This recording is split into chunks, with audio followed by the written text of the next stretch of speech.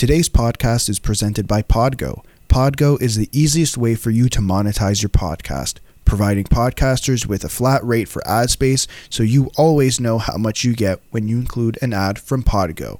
We recently joined as a member and you can too.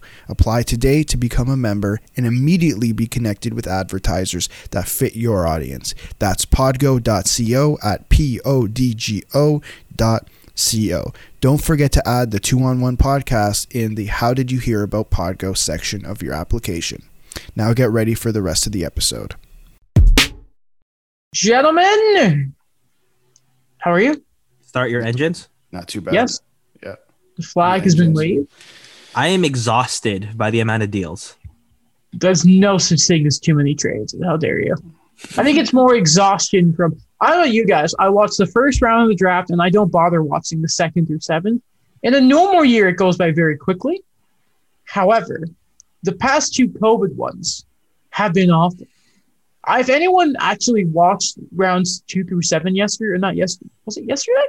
Yes. Yes, if you took the time to do that, I applaud you because it is that is a slugfest. I have some funny tweets about this.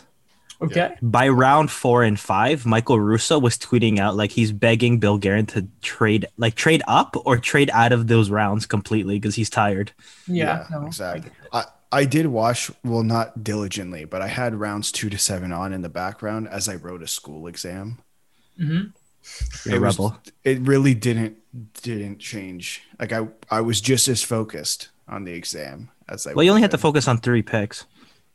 Right, but I was just interested to see. I was just interested to watch it if there was any trades. But the only time I ever listened was when Friedman was on. Exactly. It was like, he felt bad, by the way, because there weren't a lot of those sort of in the draft trades. Besides, like everyone moving down in that or moving up. It was really funny when Montreal and Arizona made that trade of Arizona getting Montreal 7th for Arizona 7th next year, and you're like, oh wow! So they made a graphic Arizona for it. What are you doing? They just had so much time on their hands. It's the intern. They're kind of like, bored. Yeah, it's probably okay. I'm picturing this. It's the intern saying like, I finished all my stuff. Do you guys need help with anything else? And then he's like, oh, perfect. How about you make this graphic for us? That's probably what happened. That's definitely what happened. And that will be the next GM of the Arizona Coyotes because I don't know how many staff they actually have there. Kind of like Ottawa. All right. We have an awful lot to talk about today. It's been very much besides a selection in the first round, which we're going to talk about in a very, very quickly here from the Canadiens and Logan Mailloux. Beside that, we actually had a very, very fun few days of trade. You guys know me. I love trade. I love trades so much. I beg for them. I cry for them. I love trades. You were trigger happy in our Twitch, our short-lived Twitch series. Yes, because you need it's the headlines, right? Not to mention for the YouTube channel. Those are the videos that get you the most amount. It's because people want to hear about the new guy you've gotten. And boy, did we have some legit blockbusters, and we will talk about them later. However, we should mention first, because there are 2 teams we talk about on this show mainly. Those are the Leafs and the Habs. The Leafs aren't very busy right now because they had 3 picks. The Habs, on the other hand, made headlines for all the wrong reasons in the first night of the draft, selecting Logan Mailloux out of – technically he's a London Knights defenseman. He was on loan to Sweden this season because the CHL did not have a season to speak of. I'm just going to read – a little snippet here so people can have a bit of context for this young man. This is an Eric Engels article on Sportsnet.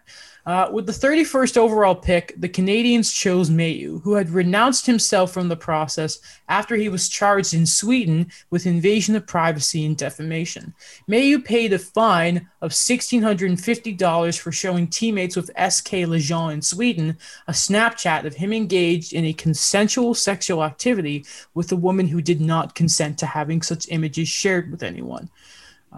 I'm just going to quickly read Mailloux's statement, his actual statement regarding like when he took himself out the draft. And people may be wondering, technically under the CBA, a player cannot take themselves out the draft. But regardless, this statement was made, and here it is. Being drafted into the – and sorry, this is via Logan's Twitter account, his personal one. Being drafted into the NHL is an honor and a privilege that no one takes lightly. The NHL draft should be one of the most exciting landmark moments in the player's career. And given the circumstances, I don't feel I've demonstrated strong enough maturity or character to earn that privilege in 2021. If I were to ever have the honor of being selected, I want a fan base to be proud to welcome me to their organization.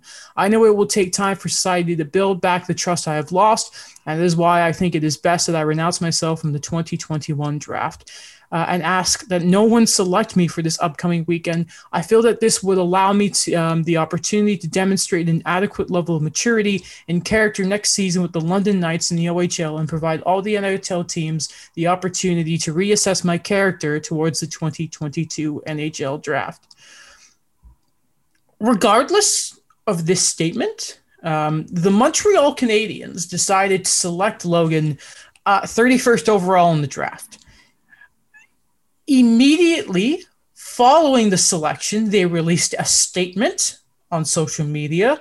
The moment that the first round had finished, Marc Bergevin spoke to the media. Trevor Timmins, after the second and seventh rounds, spoke to the media. The morning after the first round, Logan Mailloux talked to the media. And we'll get into all of that in a second here because this is a very important discussion to have. I guess, first off, what was your guys' reaction if you either saw it live or you saw the tweet or whatever, that the Habs had probably just made the most controversial draft pick in the history of the NHL draft? So I wasn't watching the first round, but I have Elliot Friedman on notifications for every time he tweets. And I did a double read, because I didn't clue in on the name. I read it and I said, oh, okay, like, cool. He's been doing it all night. And then I read it again and I said, that's the guy who less than a week ago renounced himself from the draft. And I'm not entirely sure what. I was just in shock that they actually did it. Mm-hmm. Dan.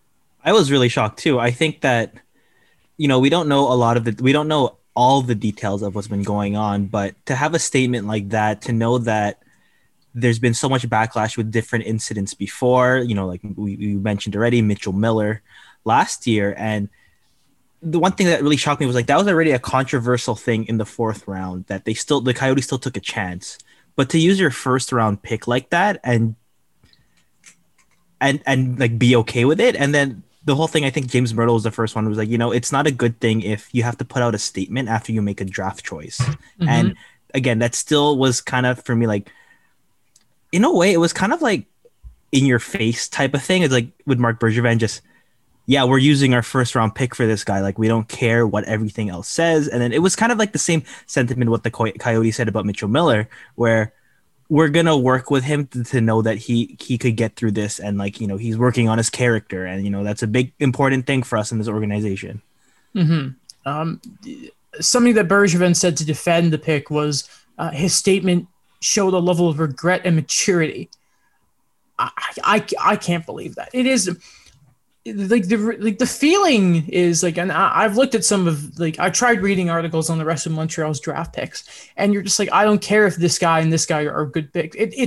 It soiled the entirety of Montreal's draft. Now that is not actually important. The Habs don't matter in this. Logan Mailloux doesn't matter at this.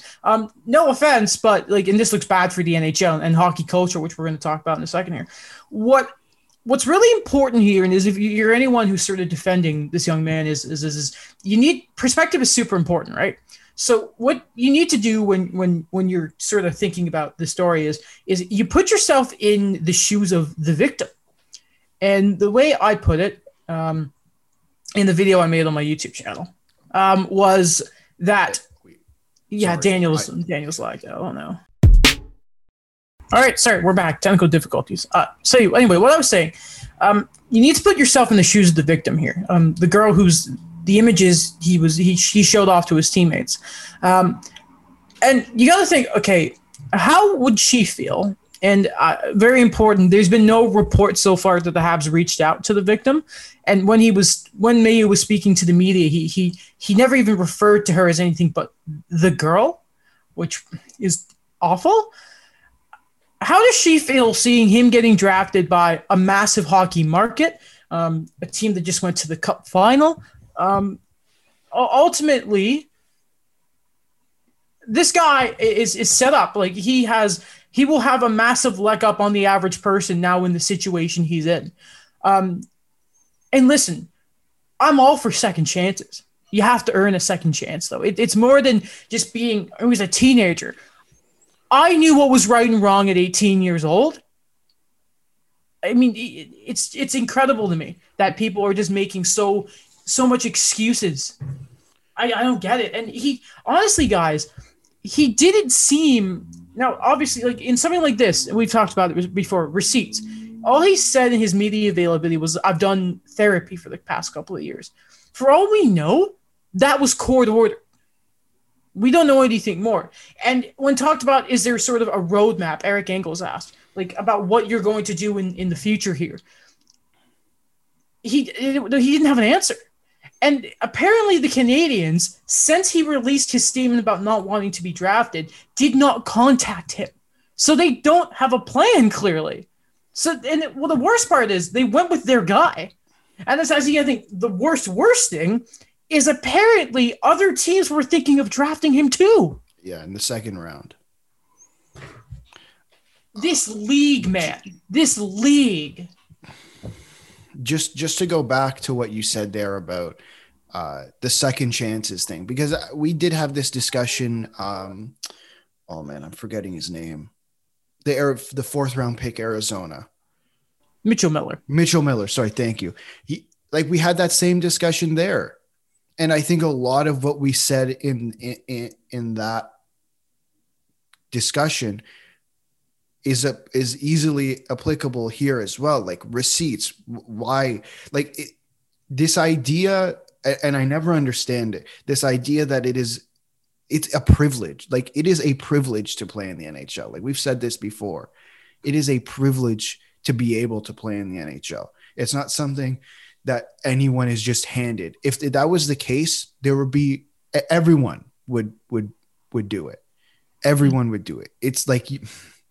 And especially for me, and listen, I get it. I'm a Leafs fan, but man, like I'm not anti-Habs by any means. Like just to see an organization like that who has such high standards, and I mean, you could verify that for me as well, Adam. But to have such high standards in the culture that they seem to have, and then to do this. It doesn't make sense to me. Like it's not your job to do. It's not your job to change him. Like that should be his. See, it's funny you kind of mention that because there are two sort of schools of thought you have there. In my eyes, and it's very important people listening to the two sides here. It obviously this is not what the Montreal Canadiens should stand for. This is not the kind of stuff that a Carey Price represents. You think of Habs greats. That's not what Jean Beliveau was about. But what's concerning is that if you look at some players in the past that Marc Bergevin has been interested in, a.k.a. I'm even not even mentioning Tony DeAngelo, Saba Voinov is a big one. It's ignoring the morals of it and just being like, I want that player. And it's sickening. The Habs honestly should be ashamed of themselves. And I don't mean to sort of shift off of them by saying that multiple teams were interested. They were the ones who pulled the trigger on it. They saw that a big need for the Canadiens going into that draft was they needed, with losing Weber and Cale Fleury in the same week, they had a massive hole in the right side of their defense in the pipeline. And we already saw that during the regular season because Romanov or Kulak were playing the offhandedness. They saw clearly it wasn't about wanting to rebuild the character. They saw a need that needed to be filled in the organization, and they saw a player who fit that mold. And they ignored everything else. Like 6'3", over 200 pounds. Nastiness in this game is the scouting report on this kid. That is exactly what Bergevin wants. Didn't care a single bit, the Canadians. And if you want any further proof, watch that clip that's going around when Marc-Andre Godin asked Trevor Timmins, I'm paraphrasing here, Logan Mailloux said he had not earned the right to be drafted. Why did Montreal feel the opposite? And there was about 30 seconds of silence. They weren't prepared. They didn't have an answer. How do you respond to that? There's no right answer. There's no right answer to that question. It's such a simple question, though. Yeah. It goes beyond belief. It's like, I saw a joke. Sorry to interrupt you. Like, the joke was like when a reporter asks you a question that wasn't in the PR guide or something. Like, I don't know. And it could have just been me. But when I read Montreal's statement, first off, and everyone tweeted it, if you have to tweet out a statement after you make a pick, for the most part, that's never a good thing. Ever. And that statement that they tweeted out read to me the exact same way the Coyote statement read to me last year. And I've made my comments more than clear on what I thought about that statement. Again, and I'm not dissuading anything where we look at what is the bigger issue here of a guy that clearly knows what he did was wrong. And again, he asked people, don't draft me. I know that, we don't know if that was a PR move or anything, and I think the other thing you've talked about is like other teams being interested in the second round. Like, that's another thing. Like what you said, Montreal made that pick, but I'm just looking at this where, like, was it really worth that risk? Like, you were picking 31st in a draft where it was a dartboard. You know what I mean? Like, you could have, like, it's not like we're mentioning, like, here are the top 5 guys, and, we just had to get him. It's at the end of the first round where there was clearly other guys who dropped in the draft. There were guys that still showed that type of skill set that they wanted on the right side, and yet they still made that pick. Yeah, like Aatu Räty was available. Logan Mailloux was not even the consensus best player available. Now, if you look at draft list, he was projected around there, but that doesn't matter. Now, apparently some other rationale that was discussed was because of where Montreal then drafted in the second round, they didn't believe that he would be available. And it's like, and if you're listening to this, you're probably thinking, what does that mean? It doesn't matter. It doesn't. Yeah. I agree. Like, that was their thinking. It was, think of the human side of this guy. It's so simple. Like, what are you doing? And listen, it's not your fault. It's their rationale. It just doesn't make any amount of sense to me. So clearly it doesn't matter whether he was drafted in the first round. He could have been the first overall pick. He could have been the last pick in the draft.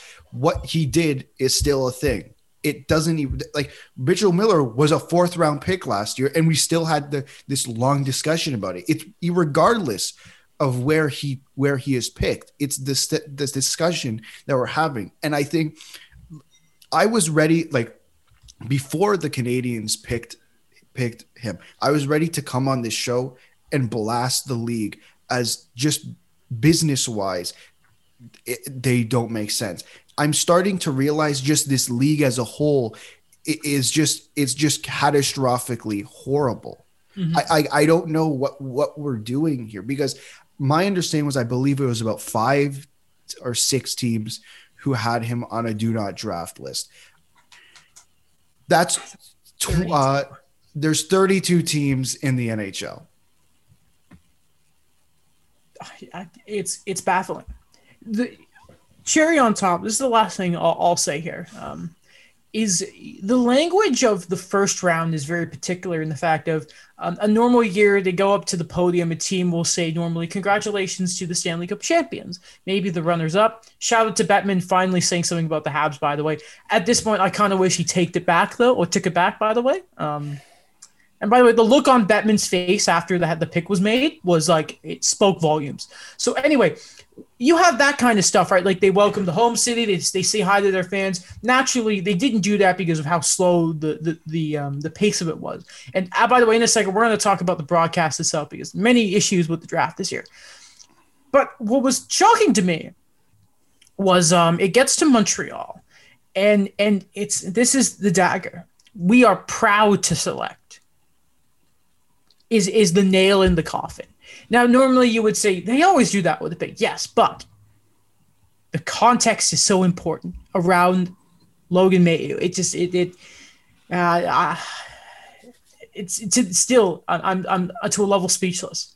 It should be ashamed in themselves. Every member of that organization that went along with that pick, ownership if they knew, because I doubt the fact that Jeff Molson wouldn't know. Yeah, I have a feeling it's more than just Marc Bergevin and Trevor Timmins, especially with the story, just purely from a business sense. With a story when it comes out like that, and you are now going to say, he said he doesn't want to be drafted, but we're going to draft him anyways. There's no way that Jeff Molson doesn't know. There's multiple people who have to know about this. This isn't Marc Bergevin going rogue. Like I saw people saying it looked like Trevor Timmins doesn't know. I find it, or didn't know. I just find that hard to believe that members of management and ownership would not know about a decision like this prior to it being made, especially considering the context behind it. I remember Brian Burke, and I'm just going to talk about like how a pick is selected and how they value a first round pick. I remember Brian Burke when he was outlining, I guess, his own process of how he was managing picks. Like he mentioned that, he loved Bobby Ryan or he loved Morgan Riley as those picks. But again, like, yeah, I'm the GM, but it doesn't mean I could just, go on my own and pick these guys. Like it's like he's being held accountable by everyone else in that organization to make a decision for that one player. So I completely agree that as much as we blame Marc Bergevin, we know like how the process is. It was a collective failure, I think, by that management team. By the way, the way it's always been around the Canadiens draft is always Timmins is the guy in charge. And whoever him and his team say they should take on the list, it's them. It was even going back to like that leaked footage of when Caulfield was drafted. Or no, sorry, they put that out. But remember their draft list got leaked. Oh. God, Timmins gets the call. Now a GM would have the final say, right. But that's just another body in the way of saying yes or no. And again, right. What makes it being in the first round even worse than in the fourth or the fifth or whatever is again the broadcast of it. And again, going back to the victim, seeing that broadcast, because she'll see the clip, just makes like she'll remember everything all over again. And it's that at the end of the day is the worst part. And I feel horrible for her. We should move on though. Again, it is always going like this is always a hard turn to make. Though we have a lot to talk about today. I think that's the last we're going to mention on the Canadiens at all. And whatever. Okay. From here, guys, the draft itself, again, with COVID, it's done remotely. There were some viewing parties kind of across different cities and that. Seems like they had like a big setup in Columbus because obviously they had a great day. By the way, can we all agree that Columbus were like Columbus and Buffalo, but I'd say more so Columbus won the draft?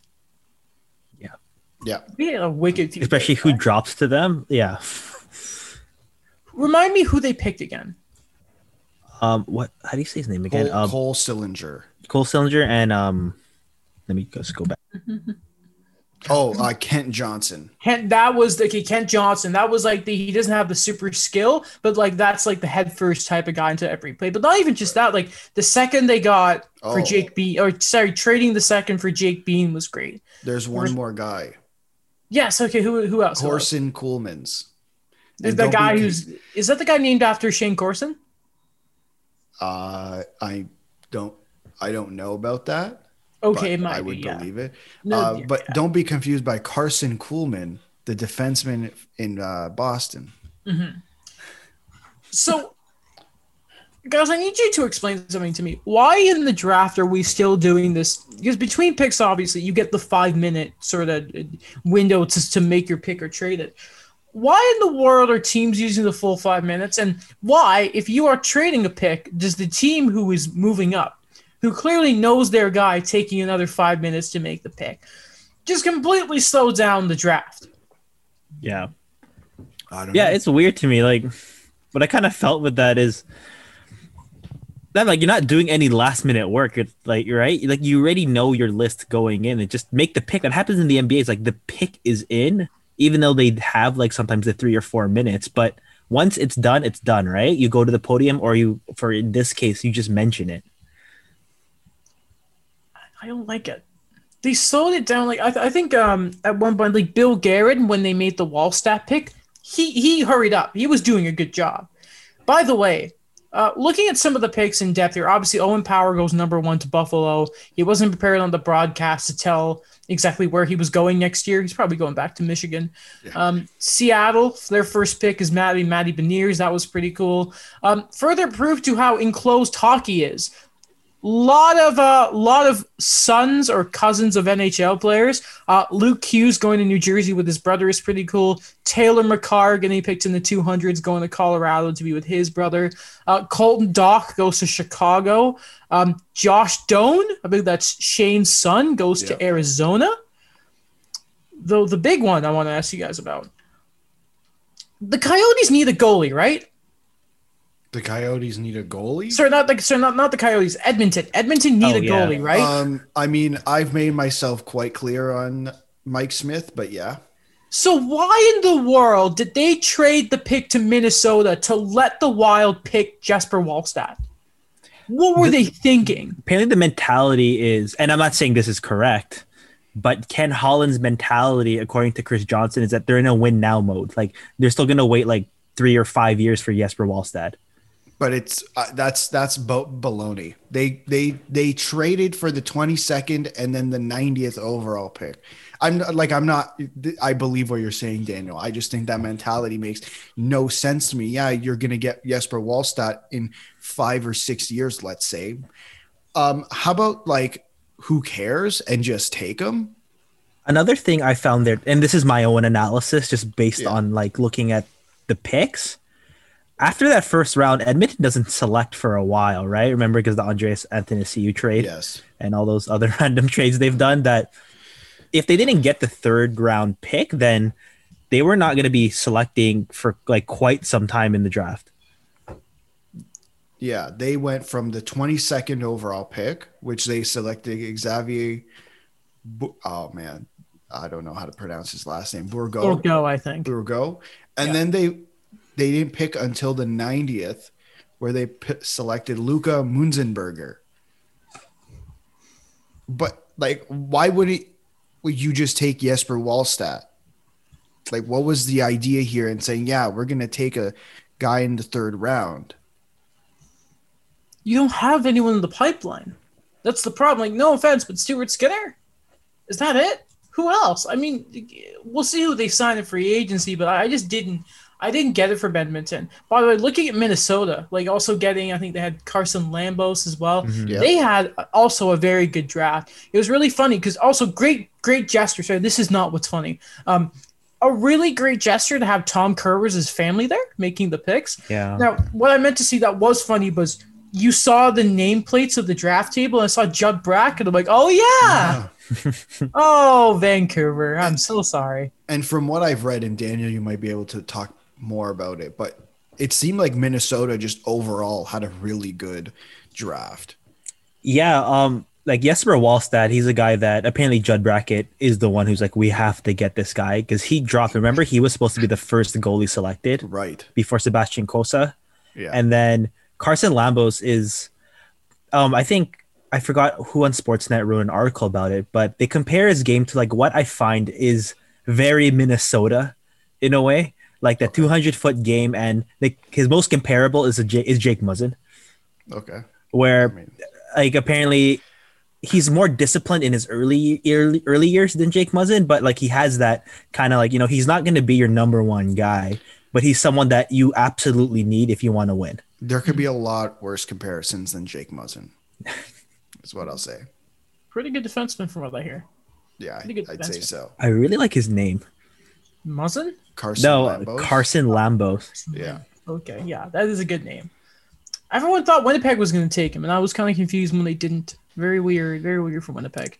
I'm shocked that everyone was shocked. The Tyler Boucher pick, 10th overall. And then his dad was like, "Yeah, he's going to be like Josh Anderson." Everyone's like, "Wait, what?" Because this guy was supposed to go like Sorry. middle of the second round. Isn't this Brian Boucher's son? Is what Yeah. I understood. Of course. Yeah. Sounds right. That's come on.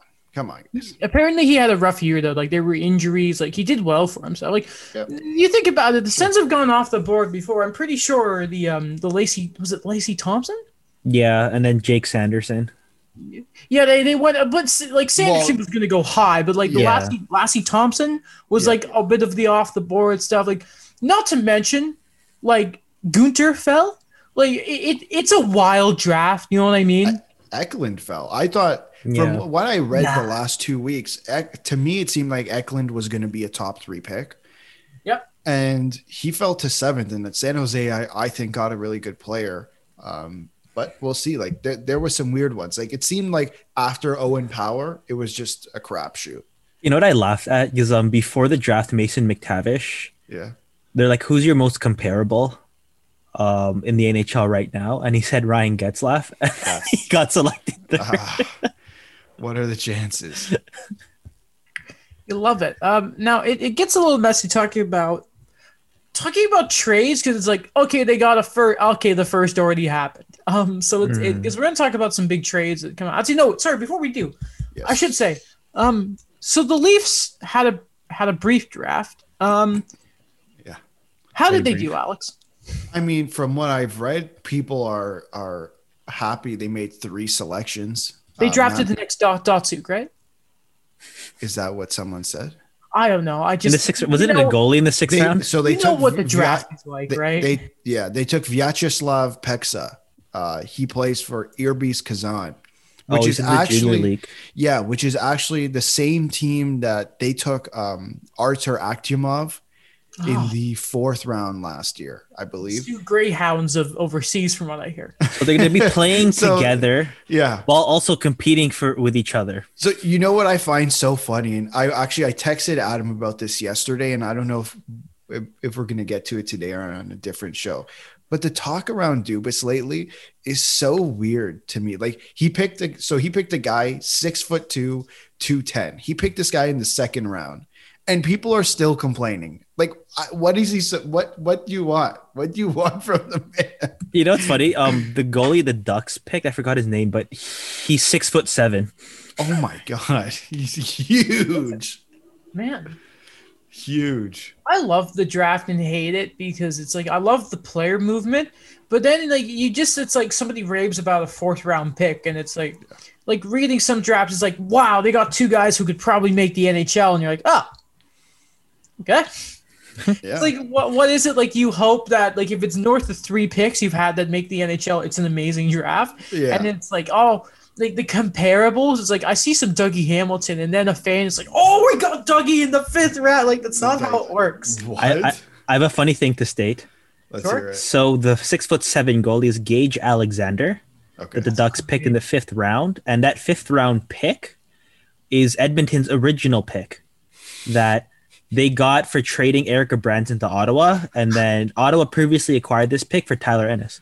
Oh, wow! Yeah. Okay, cool. Yeah, that's the best. It's like the trade trees that are going to come out of the draft all the time. So that's 2 goalies Edmonton has missed on. Yeah, basically. Okay, cool. I love it. Devin Dubnyk. Can we stretch it out and say Devin Dubnyk too? Sure. We can stretch it out as long as you want for Edmonton. Cam Talbot. Okay. Why not? But let's do it. I love it. Kind of like how I love the trades and all that. So we can do a deep dive on Dubas once free agency's up and doing. You know, we have everyone saying, "Oh, the Leafs are going to be bad." It's like, guys, we still have one of the biggest periods of player like movement, which is hilarious, isn't it? With how much like this is an off season of my dreams. This is what we were promised last year. but Yes, the yes, it expansion was. draft pushed everything, and we still have free agency to go. That we might be still the title of the episode. What? Off season of my dreams.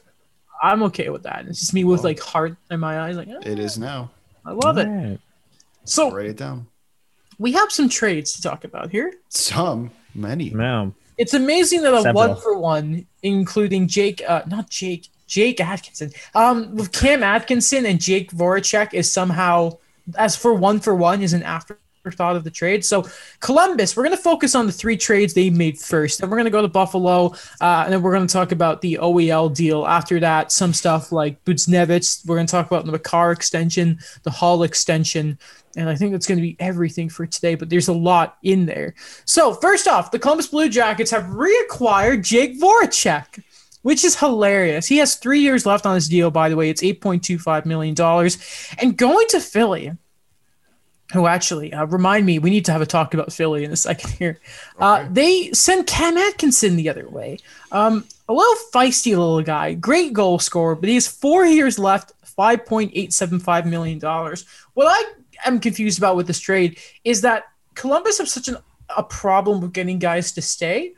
And Cam Atkinson's like the poster boy for I stayed, I love it here. And then we're getting Jake Voracek back, who described his relationship with the fan base as love and hate. He's like, I love it. I didn't get it. Okay, I just have, before we actually talk about actual analysis, I have a joke about the Jake Voracek Let's hear going to it. Columbus. Like, I know this always happens when a player goes back to a team, but like on Twitter, there are people showing pictures of Voracek from like 2008, 2009. It's like, oh, how first picture of Voracek in a Columbus jersey. How's my Photoshop skills? Jersey swap.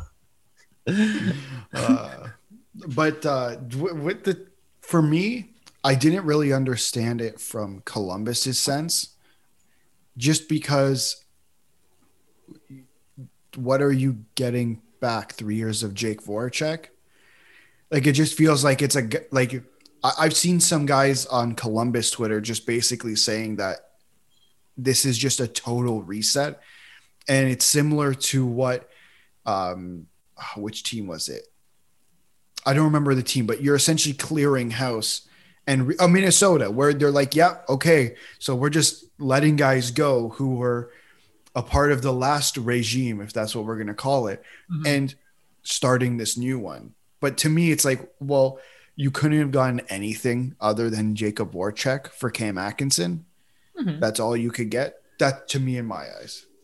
You know what I do wonder is I really think Voracek's going to bounce back because he doesn't have to deal with the Flyers media anymore. Sure. Remember that reporter he went after when he's like, you just write this crap. And I just love Voracek's personality. And we there were reports that they needed to change the scenery. Like it's a bold move. It is. Yeah. And like looking at it, Jarmo Kekalainen might be one of my favorite general managers in the league now because he's just he knows what he wants to do and he does it. It's weird. Like, it's kind of the opposite of the Vancouver trade in a way that there's the sort of, and like, listen, I think you still have 2 very good top 6 level forwards in my opinion, but there's the more money, but there is sort of shorter term as opposed to the Vancouver OEL where it's just like, oh my God, we're going to sit here with massive term and we're probably going to be screwed a few years because we're Vancouver and we already were, but now it's even worse. Woo! It's like Jim Rutherford, where he's like, this is what I'm going to do. I'm going to do it, whether anyone likes it or not. And he'd make the trade. And that's what Jarmo's doing here, I think. What I'm feeling with this is what kind of Columbus Blue Jackets team is he going to be looking for now with this type of money on the roster? Because he's still paying Gustav Nyquist and he still has to pay or, do something with Patrick Laine. So I'm just kind of wondering, like, is it going to be a full-scale rebuild? Because I know that Atkinson didn't really have one of the easier contracts to move, but I assume that he would have gotten younger assets for that than doing a 1-for-1. Can we talk about that Patrick Laine and Jake Voracek are on the same team? Put them together for every media availability ever, please. Let's do it.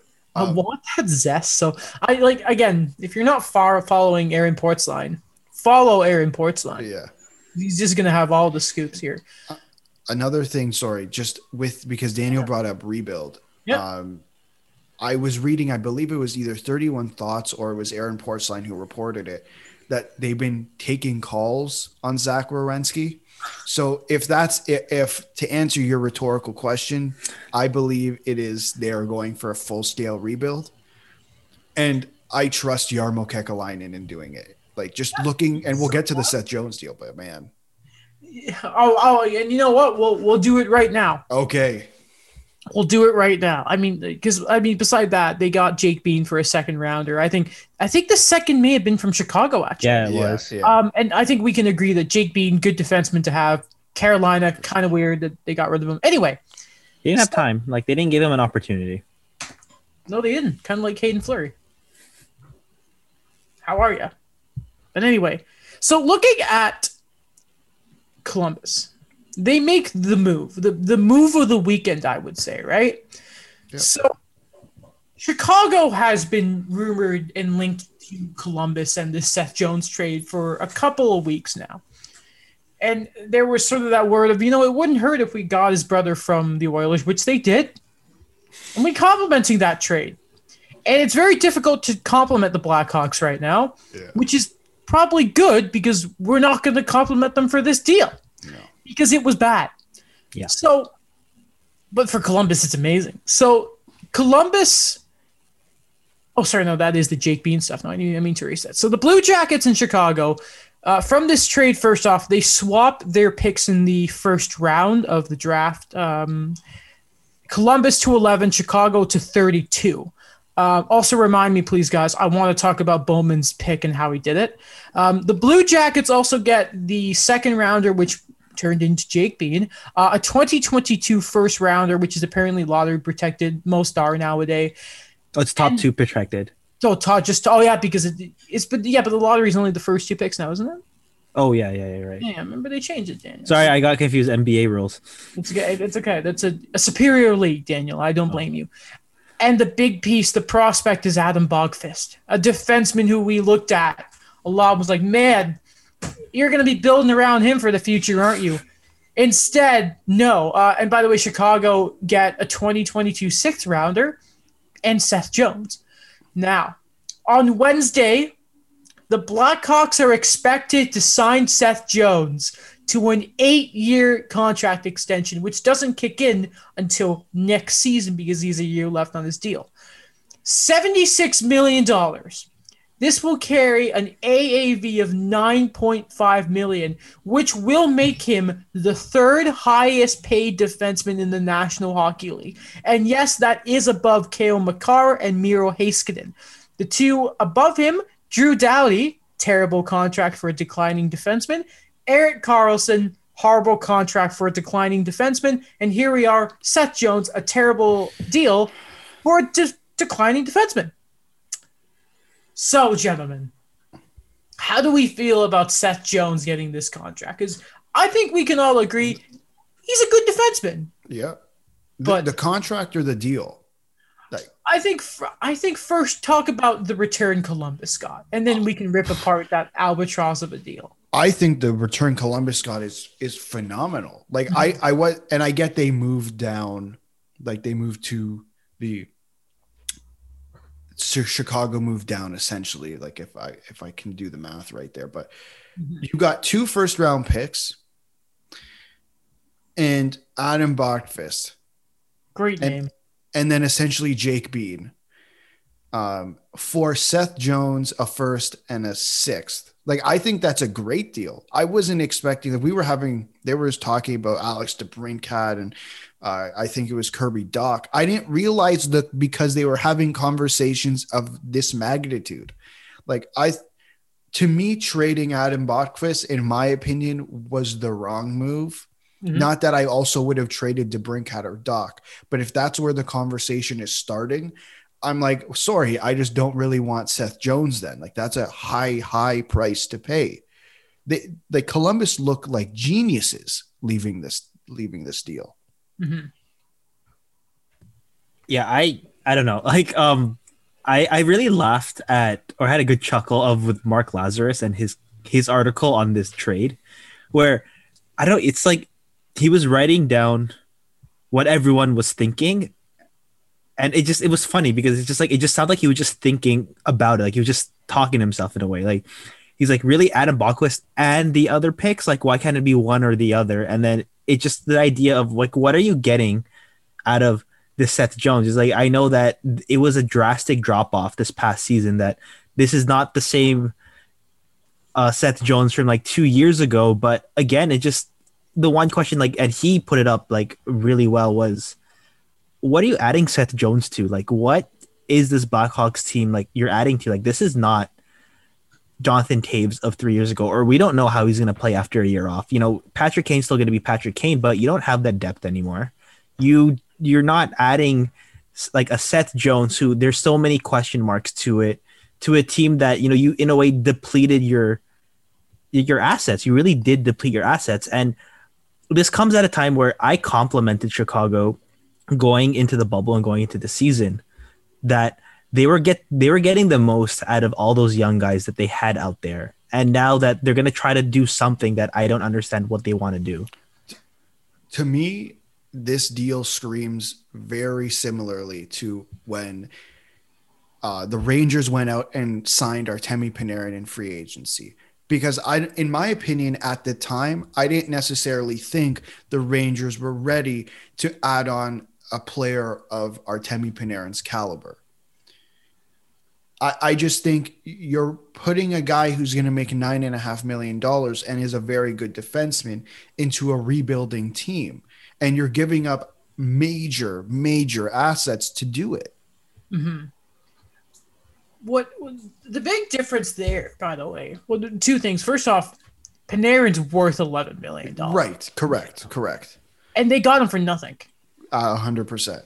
Just the idea, I mean, of adding a superstar to a rebuilding team. It's to accelerate everything. It's just correct. What Chicago have just done here is you may have taken a step forward, but you've taken 2 steps back. Correct. Getting rid of Boffiz, and no offense to Seth Jones, but even I think when he was at his best, I don't think he's going to be able to work a power play the way Adam Bogfus can. Yeah. And what's important that Chicago need to realize here is you may add this player, and listen, I love watching Patrick Kane play. Maybe the best American-born player. By the time the rest of those younger players in Chicago start hitting their peak, Kane might be done. Forget about Taves, as you mentioned, Daniel. Patrick Kane might be done there. And if it's set, and again, who's behind Seth Jones in that defense now? DeHaan? Nikolai Baudin. Yeah, another young guy. Ian Mitchell. Another young guy. The timelines aren't going to match up here. And not to mention, I mean, again, 9.5? No.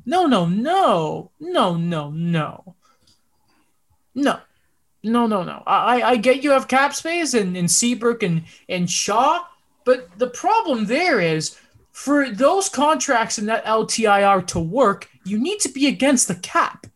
Right. And you don't want to be filling it with Seth Jones because all of a sudden, I don't think Alex DeBrincat's that far away from being in. What's his deal like? What is that? So he has 2 more years left. And then he's a restricted free agent with ARB rights, but he actually comes up at the same time as Kane, Taves, and Brett Connolly, which is about $24 million in cap space, if I can do math correctly. At the end of your 2 cornerstone players, which are going to be impossible to replace. Yeah. You will only be technically by then you will still have 7 more years of Seth Jones. Yeah. I don't 6. 6? No, 7. You're right. I can't do math. To answer you, sorry, Adam. No, go ahead. To answer your question, so after this year, Calvin DeHaan and Connor Murphy, who are technically the defensemen after Seth Jones, are UFAs, and that leaves you with Riley Stillman, Ian Mitchell, Wyatt Kalenic, Caleb Jones, and then Nikita Zadorov has arbitration rights as an RFA right now. Reminder that they lost the Saad trade twice. Yeah. I don't get it, man. You're not in a position to be trading this draft capital. I don't like it. Especially in a central division where I just don't think you're going to be a threat. If you were Stan Bowman and you wanted to add an elite defenseman or a star defenseman, would it have not made more sense to say, let's overpay Dougie Hamilton than instead of, in my opinion, overpaying Seth Jones? Yep. Yeah. Now Dougie's not getting the same deal because this league doesn't value him the same way. Yeah. But I don't understand why. Like, It's no one does. The most important question in hockey, my friend. Most important question in hockey. I mean, we'll get to it later, but there's one particular defenseman trade that continues to boggle my mind more than this contract. Mm-hmm. Hey, and both sides of the story. A good thing for Chicago, they're going to be better. But what's the margin? Sure. It's not. it's like Great. It's like Stan Bowman. Okay, like this is what I kind of feel. The two things. These are like my final thoughts on this. Mm-hmm. One is like he cannot let go of Kane and Taves. Like he has that mentality that we've talked about before. Malkin, Crosby. Like even though you have the two of them, you have to always go for it. And the way everything is structured this year is like we got to go for it because we may potentially lose half our defensive core to free agency. And ownership is probably saying, yeah, you're not trading Tanner Caves either because they make too much money. Hey, sorry, they make us too much money. So no. Daniel, don't you also say like the difference between having the team that Sidney and that Crosby and Malkin are surrounded by versus the current team that the Kane and Taves are surrounded by? I think I would pick the Penguins 10 times out of 10. Yeah. I mean, it helps when Letang's just kind of casually been there and like, oh, great, here's Gensel out of nowhere. Who was the last, like, oh, my God, they just happened to have this guy that Chicago had? Again, they traded all of them, like Teravainen and that. Yeah. Yeah. I mean, Pius Sutter, we'll see how that goes. Or I'm going to say his name wrong. Like, he did well this year, too. Philip Khrushchev? Khrushchev? Yeah. Yeah, because like Kirby Dach, he only played 18 games this year. Right. Yep. And like they were okay until they had like that end of the year meltdown. And imagine that in an 82 game season. Yeah. Well, they were riding on a hot Kevin Lankinen. Mm-hmm. Oh, yep. Right? Yep. Yeah. That help having a good goalie, I think all three of us would be in extreme agreement of is extremely important. He also only has one more year. Really? Yeah. Yeah, but I mean, the way young goaltenders are being thingy right now, like he's not going to have great comparables. Nedeljkovic, all right, 3 years. Sucks his team hates him. All right, looking at some of the stuff Buffalo did, actually. I thought Kevin Adams hit it out the park this weekend. I know people aren't excited about the Reinhart return, but when you look at what they got for Ristolainen, I'd say it evens itself out. It's funny what Buffalo, Taylor Hall could have gotten more, but they got him for free. Or $8 million, but no assets, right? Home run with Ristolainen. Maybe you want a little more in the Reinhart deal. Maybe this means that next up, it's a bouncing ball. They're going to nail it with Jack Eichel whenever that happens. Didn't get dealt at the draft. That's kind of weird. Apparently, the Rangers aren't anywhere near that, so I can't wait to see where Eichel ends up. Anyway, though, Minnesota. First off, Minnesota. I maybe they're interested. I mean. They have the assets. Sorry? They have the assets. Oh, they do. Things like they just have to. What is every trade scenario I've seen with it? Even Michael Russo's mentioned it. Like Victor Rask has to go back in that deal because of money, right? Yeah, he's getting like $4 million. Yeah. Hey, do it. Nice veteran leadership because the Sabres need something. Okay, which deal you want to talk about first? So many. Sam Reinhart, who has really rebuilt himself this year, goes to Florida for a 2021 first, which I believe is also lottery protected. And goalie prospect, some would say a world junior legend, silver medalist this year to the Kings of the South, I will say. Devin Levi goes the other way. Now, I am not convinced on what ceiling Devin Levi has, though apparently what was really big for Kevin Adams on this whole thing was getting the first round pick. That's from Elliot Friedman in a new episode of 31 Thoughts. People should listen to that after they've listened to us, obviously, because we're better. Even though we just talk about 31 thoughts the entire time. I Yeah. think we've been good on that today, though. No, we've been good. We've been Yeah, with good. me, basically all my notes have been from the Athletic. No, This is we've been good on it today. Last episode was so. But Buffalo are trying to get rid of the people who don't want to be there because of how Buffalo have handled things. Not Kevin Adams' fault, by the way. But I still a respectable return for Reinhardt, I'd say. I can give him a pass here. I think he probably could have gotten more but I do think the deal that he got, if you're high on Devin Levi, probably wasn't gonna get much of a chance in Florida because Bobrovsky's tied up forever. He must hate Knight. Spencer Knight this year, eh? Yeah. Spencer Knight and then obviously Devin Levi is that last guy, and you know they already got a young guy in Ukko-Pekka Luukkonen, but to have a second young guy seems like it's good, and also Buffalo have no goaltenders, which seems to be an issue. But I think the first round pick, it's top 10 protected, but either way, you're getting a decent pick out of it. I think it's just hindsight because Reinhardt was a second overall pick. Mm-hmm. Yeah, that's where that comes from.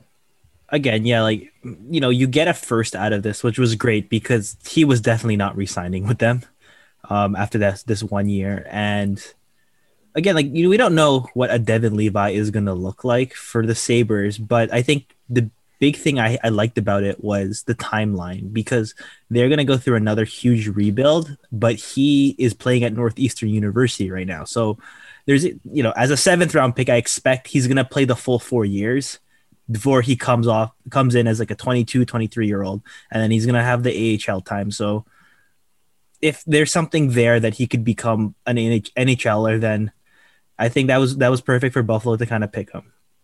Learn from the Carolina Hurricanes, Kevin. Be patient with your goaltenders, please. Yeah. Otherwise, you overpay for them, and you have to buy them out like Scott Darling again. Yeah, talk Learn to from Ron Carolina. Hextall.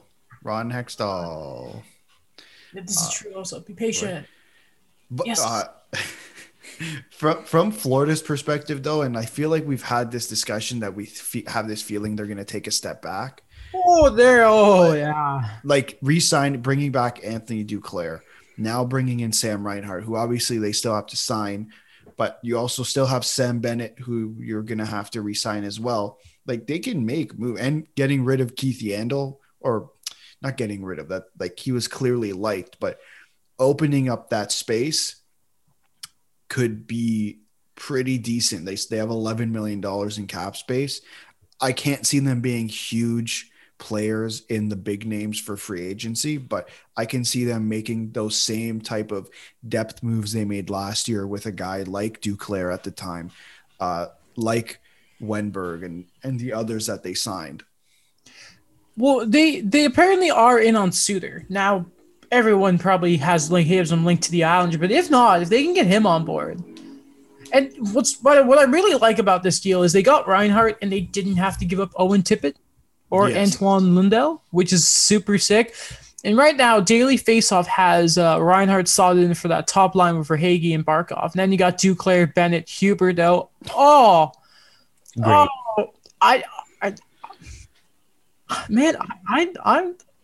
I'm excited for Florida. I don't know. Yeah. Like, are they going to finish top 3? Yeah. I don't know. I honestly think so.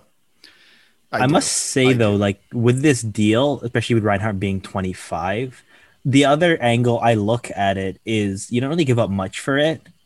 And you didn't kind of bet on like your guys who had the breakout years, who what Will Christophel said they played above their pay grade.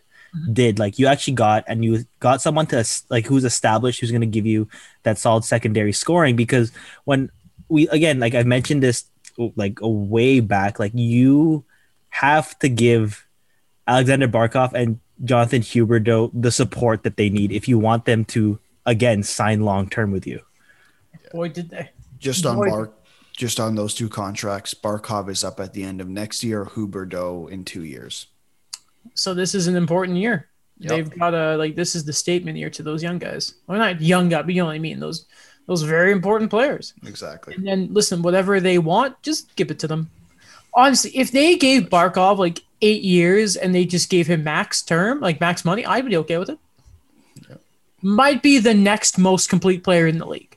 Honestly, might be. So like, give him what he wants. Honestly, I don't care if it's flat cap. Just give it to him. Just give it to him. He's nasty. Just do it, man. Or they do the Kane and Taves things, and him and Barkov just get like this, or him and Hubert, or just get like the same deal. I'd be okay with that. I'd be really okay with that. Kind of like how I'm very okay with some of the other business Buffalo are doing here. They trade Rasmus Ristolainen to the Philadelphia Flyers. The Flyers, who are just so nuts right now. In exchange, Buffalo get defenseman Robert Hagg, the 14th overall pick, and a 2023 second rounder for Rasmus Ristolainen. Again, we can't see much. I think we've talked about it. Buffalo, a fantastic job. Looking at Philly now, we all knew. See, when Fletcher was hired, I think we all kind of had this idea. Okay, where are the nuts trades? Okay, where are they? And all of a sudden, here it is. They wanted to rework their defense. All of a sudden, it projects as Ryan Ellis and Ivan Provorov, Rasmus Ristolainen and Travis Sanheim, and then Justin Braun, and they slot Cam York in there. If you're curious about the forwards, it's Konechny, Couturier, Giroux, Farabee, Hayes, Atkinson. That's not bad. And Abe Kubel, Lawton, Van Riemsdyk, Lindbaum, Frost, and Wade Allison. Okay, hot take. I kind of love this. Super hot take. Philly are winning the Metro next year. Okay, well, yes, fine. Like that's, I don't see how you trade 14th overall and a second round pick for Rasmus Ristolainen. If you like the player, listen. Rasmus Ristolainen could succeed in Philadelphia next year. I hope he does too, because he's been playing in utter crap for the last I don't know how many years. Entire career. It literally his entire career. But what was the market on Rasmus Ristolainen where you as Chuck Fletcher said, sure, I'm going to pay our pick this year and then a second 2 years down the line for a guy who just both sides of the aisle, analytics and eye tests, are now kind of getting fed up with this guy. Like that's the price is the concern for me. I can imagine in Philadelphia with the caliber of players they have, they can just kind of keep this guy in the shadows and he won't be a big deal. But not when you pay that price. Apparently, Kevin Adams. Teams who had first were in. Yeah.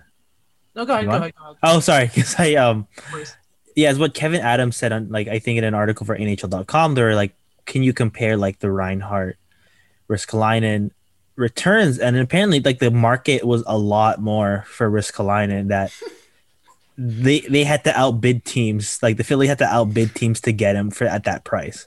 It was that there was a thing with the first rounder that teams in the 20s were asking, but it had to be higher, which is masterful work by Kevin Adams. 100%. Right-handed defensemen, man, they are at a premium. There is another right-handed defenseman who's a UFA that is linked to a Canadian market, and I'm terrified to see what the contract is. Quite honestly, with you. Though I love Philly. I love them for all the wrong. It is kind of bad where it's like, so we couldn't defend, so we brought in Rasmus Ristolainen. Apparently a big thing with Philly, this is also from 31 Thoughts, that a look inside their sort of mind here is they feel like they had some quit last year. And apparently Ristolainen has a really good reputation for being like a guy who really freaking cares. Now, that kind of sounds silly that, oh my God, an athlete cares, excuse the motorcycle. But like in the NHL, you'd be surprised watching some games when guys give up. So apparently Ristolainen is a great teammate. Again, I'm rooting for him so badly because just everyone dog piles on him for his play. But again, that is a defenseman who can put up like 40 points like nothing. He can be a real meanie. I don't know why I said me, but you know what I mean? He can be a real tough SOB. I was really hoping again a Canadian team I will not name would get him, but that's not going to happen. No, I think he can really help like a power play in that. Like I just really like Rasmus Ristolainen, and it just seems like a great guy. Finland, who doesn't love that country? He's only 26, and God, he feels like he's been around since forever. Yeah, I know. And 26? Yeah, he's only 26, and same draft as McKinnon. Oh, really? Yeah. Wow. Oh yeah, he's a baby too, McKinnon. Wow. So we'll see how it happens, because like I know a lot of people are kind of saying, that was a home run thing for you to get Ryan Ellis, but then it's like, oh, you follow up with Rasmus Ristolainen, but again, it's like maybe change environment. And when you said that he's one player that really does care a lot, I'm like, man, to be in Buffalo for that long and have that mentality and that stride. Yeah. And you know what? How about we put it like this? I don't think they really gave up anything to get up to lose Ryan Ellis. Like, no offense, what was Nolan Patrick's value? So maybe in my eyes, like I did with Buffalo, I balance it out. Okay, I'm on Philly's team here. I haven't always been on Philly's team before, but yeah. All right, so here's the main event. We'll talk about some quick signings afterwards, but okay. I love the Canucks as well. Oh. So they pull out a deal. I remember seeing the notification for this trade and thinking, oh my goodness, this cannot be happening. The Canucks have finally acquired Oliver Ekman-Larsson. By the way, he is 12% retained on his salary. And they also receive RFA Connor Garland. Good player. Which is all right, okay. You know, Arizona, it's kind of weird. Now, the issue kind of comes with the Coyotes in return get the 9th overall pick. That was pretty all right.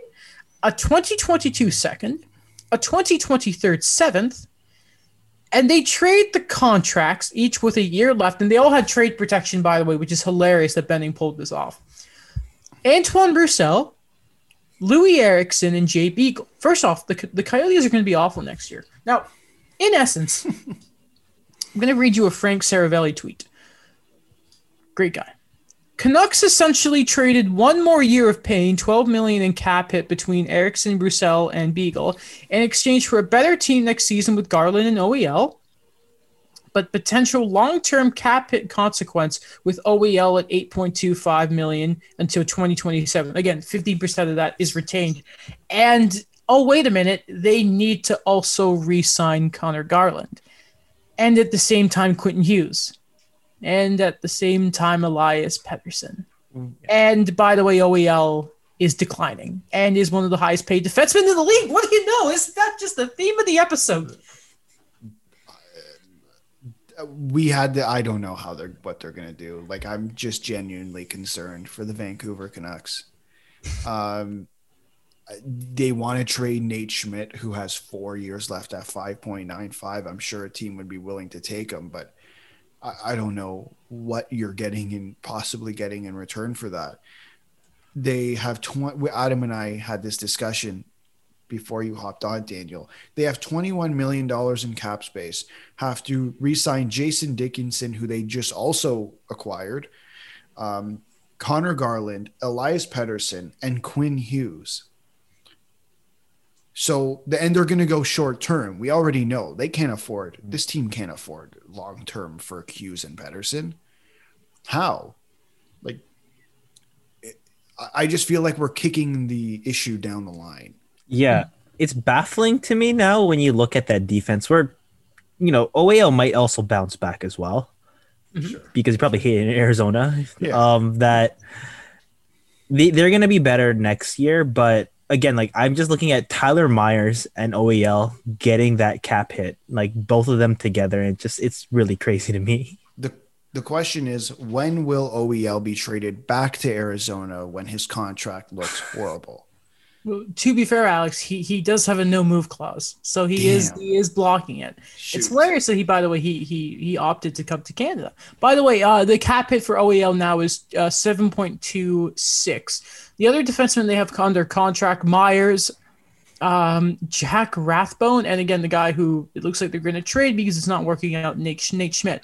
Also, kind of interesting that both Connor Garland and Jason Dickinson are arbitration eligible, which is not great. Now, I think we should try and be positive about the Canucks here. You guys know I'm a fan of Oliver Ekman-Larsson. Yeah. And even at that cap hit, and he's not as good as he used to be, he's probably their second best defenseman. Yeah. I love the fact they got Connor Garland. I'm super jealous they have that. That's a good player. That the Canucks fans, I hate to kind of say this because this guy had some injury problems of his own, but it's kind of like a younger version in my eyes and maybe probably more skilled of Michael Furlan. Who, God, I wish that guy, like health wise, you wish him the best. And not to mention, like, they're going to get some sort of cap relief in some way with Jake Virtanen being bought out today. It's a $50,000 cap hit. Next year will be $500,000. Maybe they're not done. Like, people have been interested in Holtby, but for what the Canucks need to do, because they have to win. That is, the Canucks have to win next year, or else Benning will be gone. So in what they are trying to do,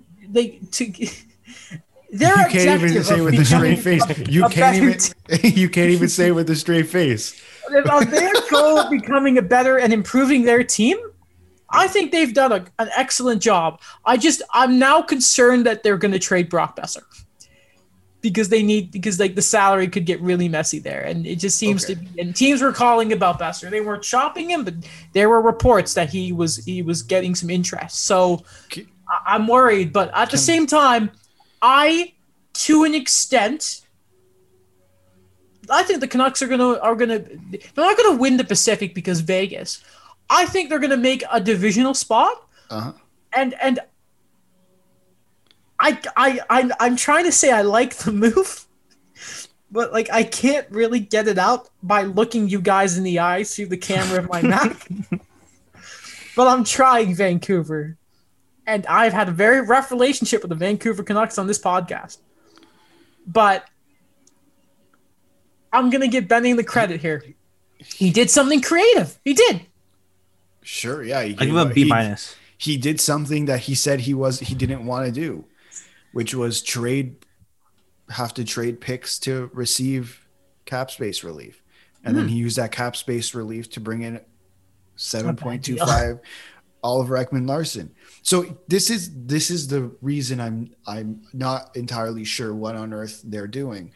The rumor that was going around is that they wanted $15 million allocated towards Pettersson and Hughes. So in that theory, they would be left with $6 million to then sign Connor Garland and Jason Dickinson and then fill out the rest of their roster. Like that's where the concern is for me, is how are you, like, I believe that Jim Benning wants to win.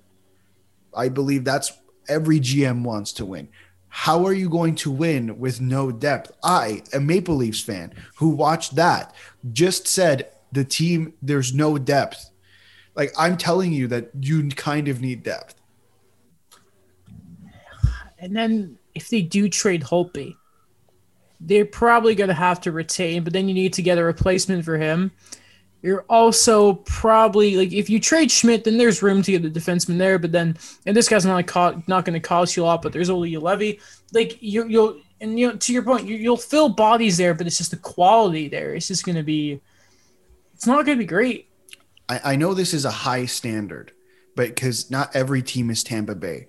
But when you look at Tampa Bay's third line of Gourde, Coleman, and Gaudreau, I don't see that here. I don't see anything close to resembling that type of third line as Vancouver's third line.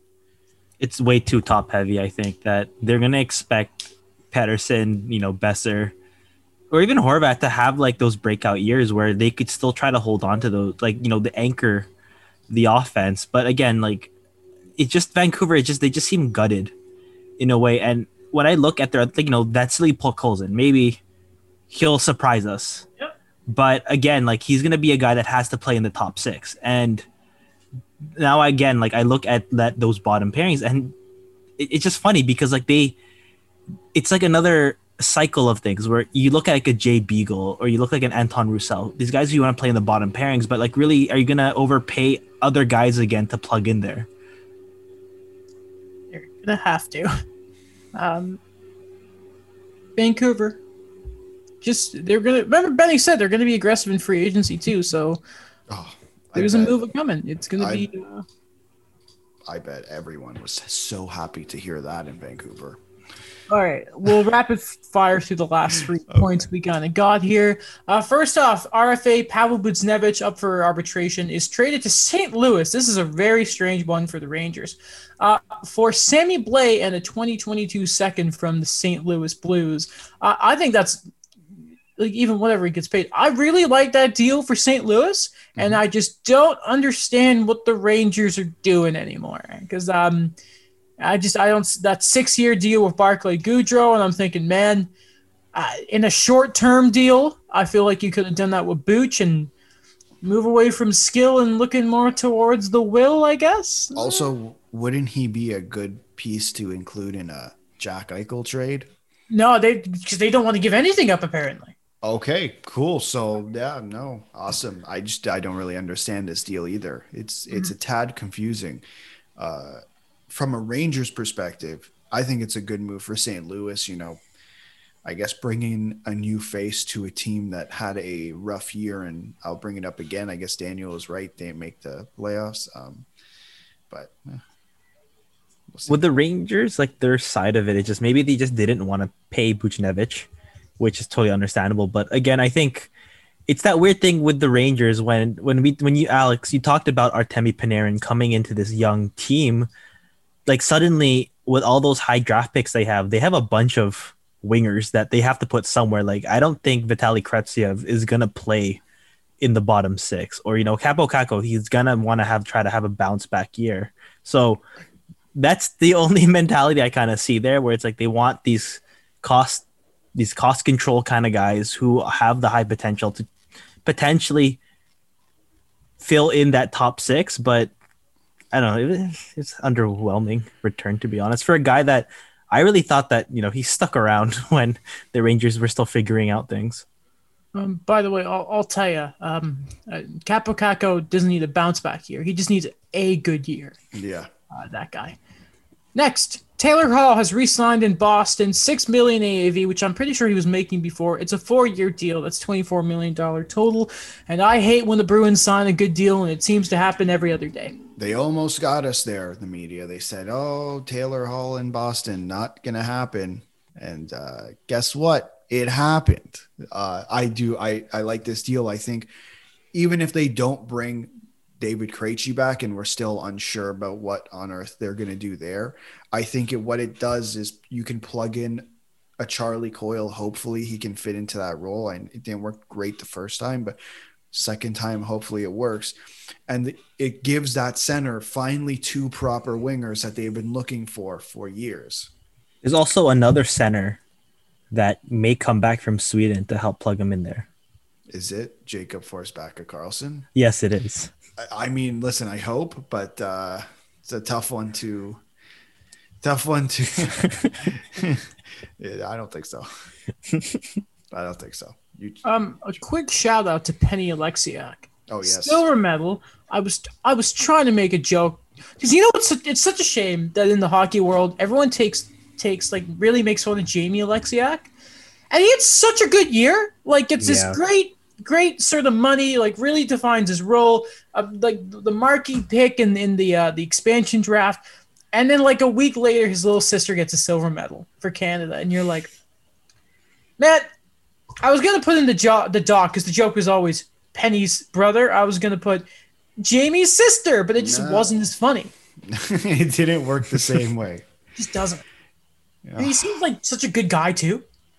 Yeah, I'm happy for him. I've mentioned it before where when he was picked 14th overall in 2011, and then he just didn't really have it. I guess at the beginning, everyone was like he was a bust. Like his ceiling was, bottom pairing 7th defenseman kind of. like, you know, the game's kind of past these type of big guys, and then he's really transformed himself like the second go around for Dallas to actually become like an anchor kind of guy, where we mentioned Jake Muzzin again, where, you know, it's a gritty guy that got better with his skating, and he really adapted to what he can be for the NHL. Mm-hmm. Finally here, a great sort of contract for the Colorado Avalanche because they needed more of those. Cale Makar, the second best defenseman technically this year in Norris candidates. He'll probably win the Norris one day. Great young defenseman.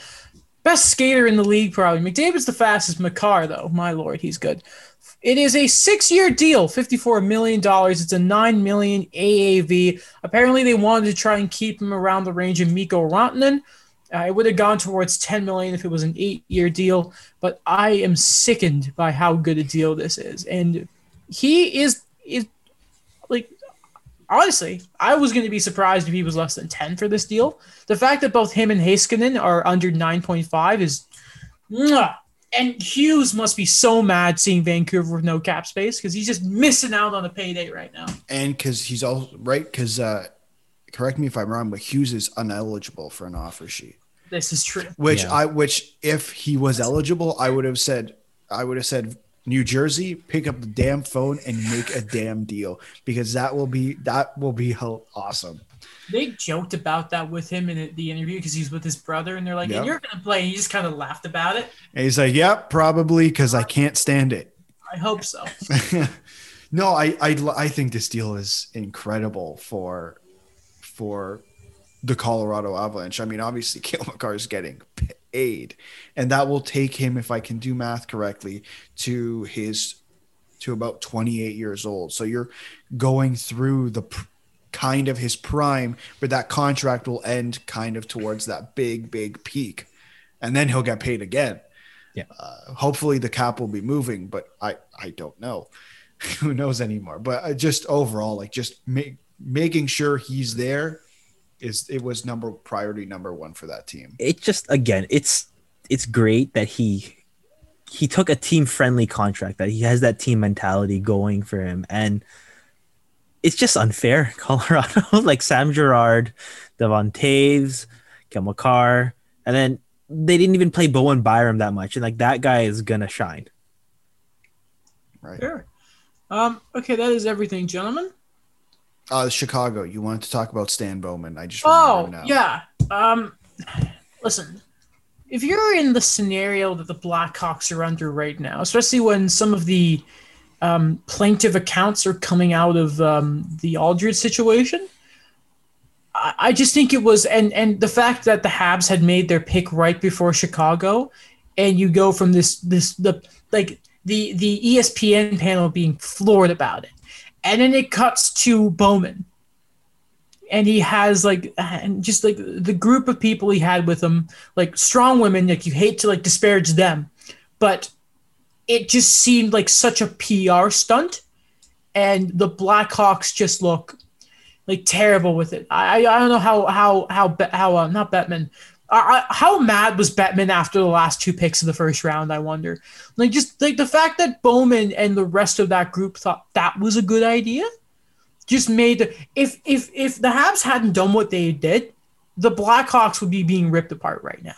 Because it was just it's so obvious what you're doing that it's almost kind of sad, and it's not fair to the women you brought on, because it's just they're just sort of caught up in it. And I don't like it from the Blackhawks. I don't. I really don't. I don't feel bad that you just gave Seth Jones one of the worst deals in the National Hockey League. I just don't like what they're doing. Yeah, it feels like an absolute PR stunt, and I feel like they knew exactly what they were. I feel like they knew exactly what they were doing. Mm-hmm.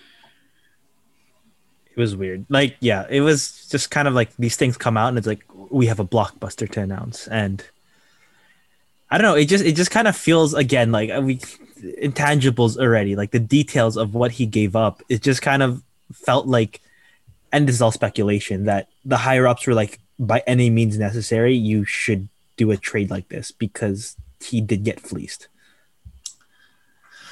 All right, well, that's everything for the show today. Thank you to VoiceEd, as always, being a fantastic platform for the show. Check out my YouTube channel. Check out Daniel's stuff for CJRU and Hockey Riders and all that. Alex's blog, all that shenanigans. Check out the show social everywhere, including YouTube, all the TikTok, Facebook. Why not?